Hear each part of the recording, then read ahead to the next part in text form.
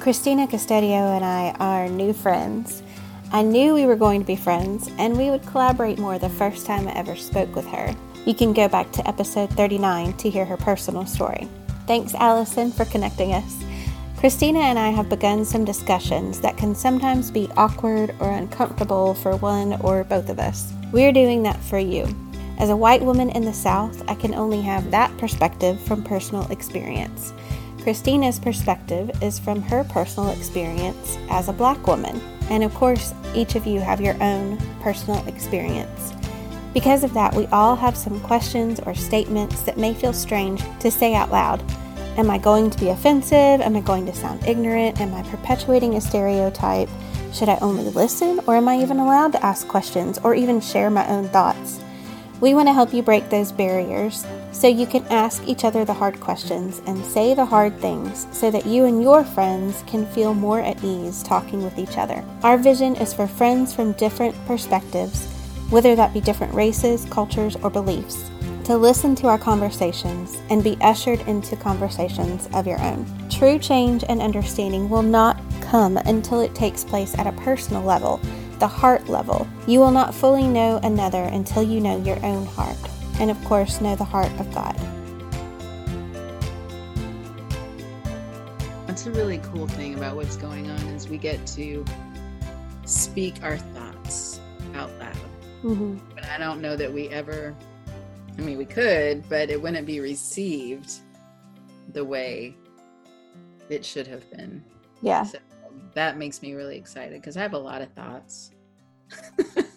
And well, I need to get them out. And now that you say that, I think that, like, personally, I can't speak for my entire race, of course, but I think I would have been ready to hear any of them, but I never would have thought you would want to talk to me about it. Mm. And not like you personally, like, I know what you mean. Any of my friends, whether they're Black or Hispanic or, whatever race, anything other than white, like, right. They don't want to talk to the basic white girl. I'm just another Christian white girl who's trying to do good stuff, but she just doesn't get it. Like, that's kind of how I think everybody looks at me. But you know what? I think we all want to tell our story. It doesn't matter who you are. We all want to tell our story, but it hasn't always felt safe to do so. Mm-hmm. Yeah. And I think we're finding safe spaces and opening up that dialogue, and it's amazing. Mm-hmm. It's amazing. It seems like a lot of people are kind of to the point also of, I don't care if it's safe or not, you're going to listen to me. Yeah, there's that too. And discovering, it actually is safe. Right. When I posted, the first time I posted about my feelings as a Black girl growing up in a white world, I was really nervous. It was Black History Month, and I had never talked about these things before. And a lot of my friends on Facebook are from my private schools and from predominantly white schools. And I thought, wow, they never knew this about me. And I wonder how that's going to make them feel. But I was nervous that people would be like, what is her problem? She has such an attitude, such a chip on her shoulder. She's got a chip on her shoulder. Yeah. And so we don't want to be viewed as an angry Black woman or an angry Black man, because that's what we get labeled as when we express our feelings about injustice. When you were talking about the educator asking who would trade places with a Black person, there have been times when I have thought, I want to be an angry Black woman. Really? Yeah, like I would trade places with a Black woman because I want to be admired for being, well, first of all, curvy. That would be nice for my curves to be appreciated as a white girl. But more seriously, to feel like I had a right to be angry about injustice. Oh, wow. Because as a white woman, I think my job is to be cute and be quiet. And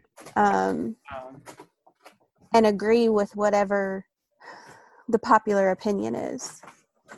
That's strong. That's a strong statement. And I think this like women like you, Black women who, and I read a post where you said, like, I haven't spoken out about this before. Mm-hmm. And then that was inspiring to me. Like, there's a lot that I don't speak out about because I don't want to rock the boat. Right. Because that's not my place as a white woman. Mm. And not to make it about like, oh, poor white women at all. Right. But just to point out, we have so much more in common than we realize. Yes. Different backgrounds, different reasons. Right. But a lot of the same, which I think we keep circling back to. You know, a lot of the same fears and things that have kept us from making these changes in the past. Mm-hmm. Yeah, I never thought of that perspective as, just the meek white girl who, needs to just go with the flow. Mm-hmm. But I think for those of us Black women or people who have been in a predominantly white situation, we felt the same way. Mm-hmm. Like, just smile and get along with everyone so that you don't make your people look bad. You are you've got to be the example that all Black people aren't this way or that way. And just having to temper ourselves and censor ourselves, and that causes a lot of angst and pain, and I think for a long time I didn't deal with that. I didn't really acknowledge that I had that pain of not being able to say who I was, and nobody listened to me. I felt like, and where I was, people didn't listen to me and they didn't see me. I think I don't know if you read, I shared in one of my posts that when I was 15, one of my best friend at the time, who was white, looked at me and said, "I think God made a mistake. I think it's supposed to be white." And I said, "Yeah, I think you're right." Ouch. What a horrible thing to believe, that you are a mistake. And I never want my kids to feel like they are a mistake, that they are not just as good as someone else. Also made in his image. Right. Mm-hmm. My parents could not have helped with that, because that's just how it happens, when you're in school, and that's what you face every day.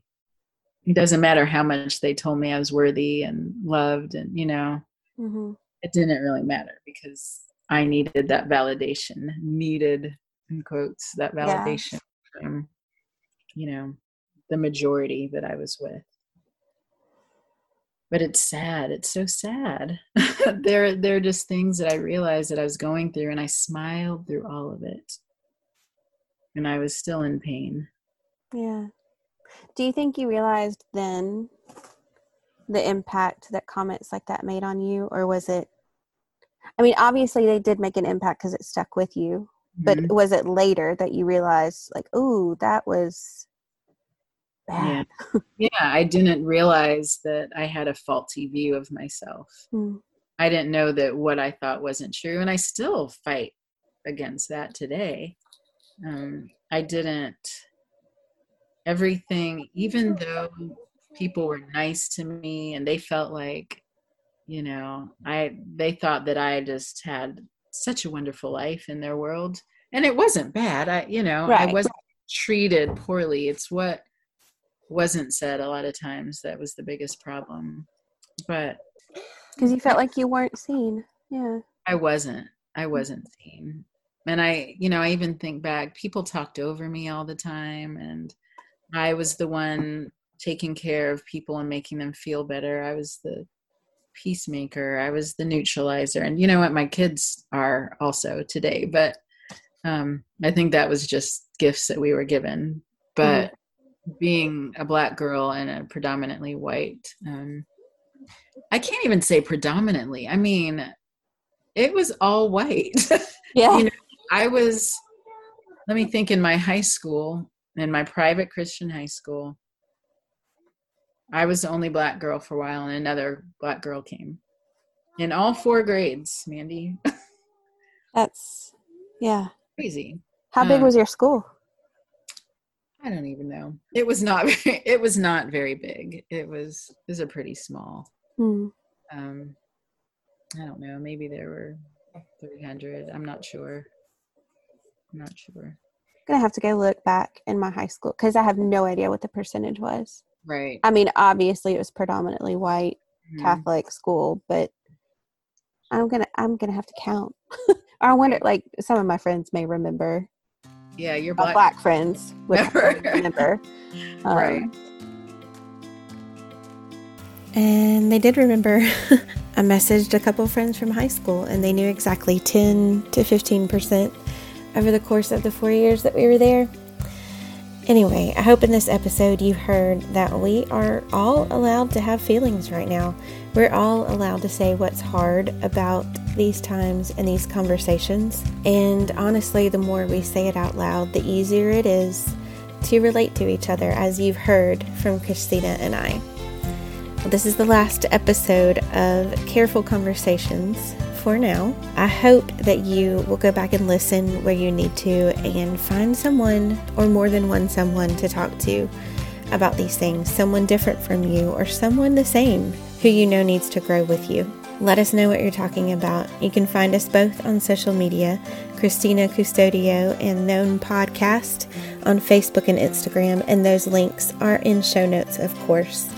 We will talk to you soon with some new things.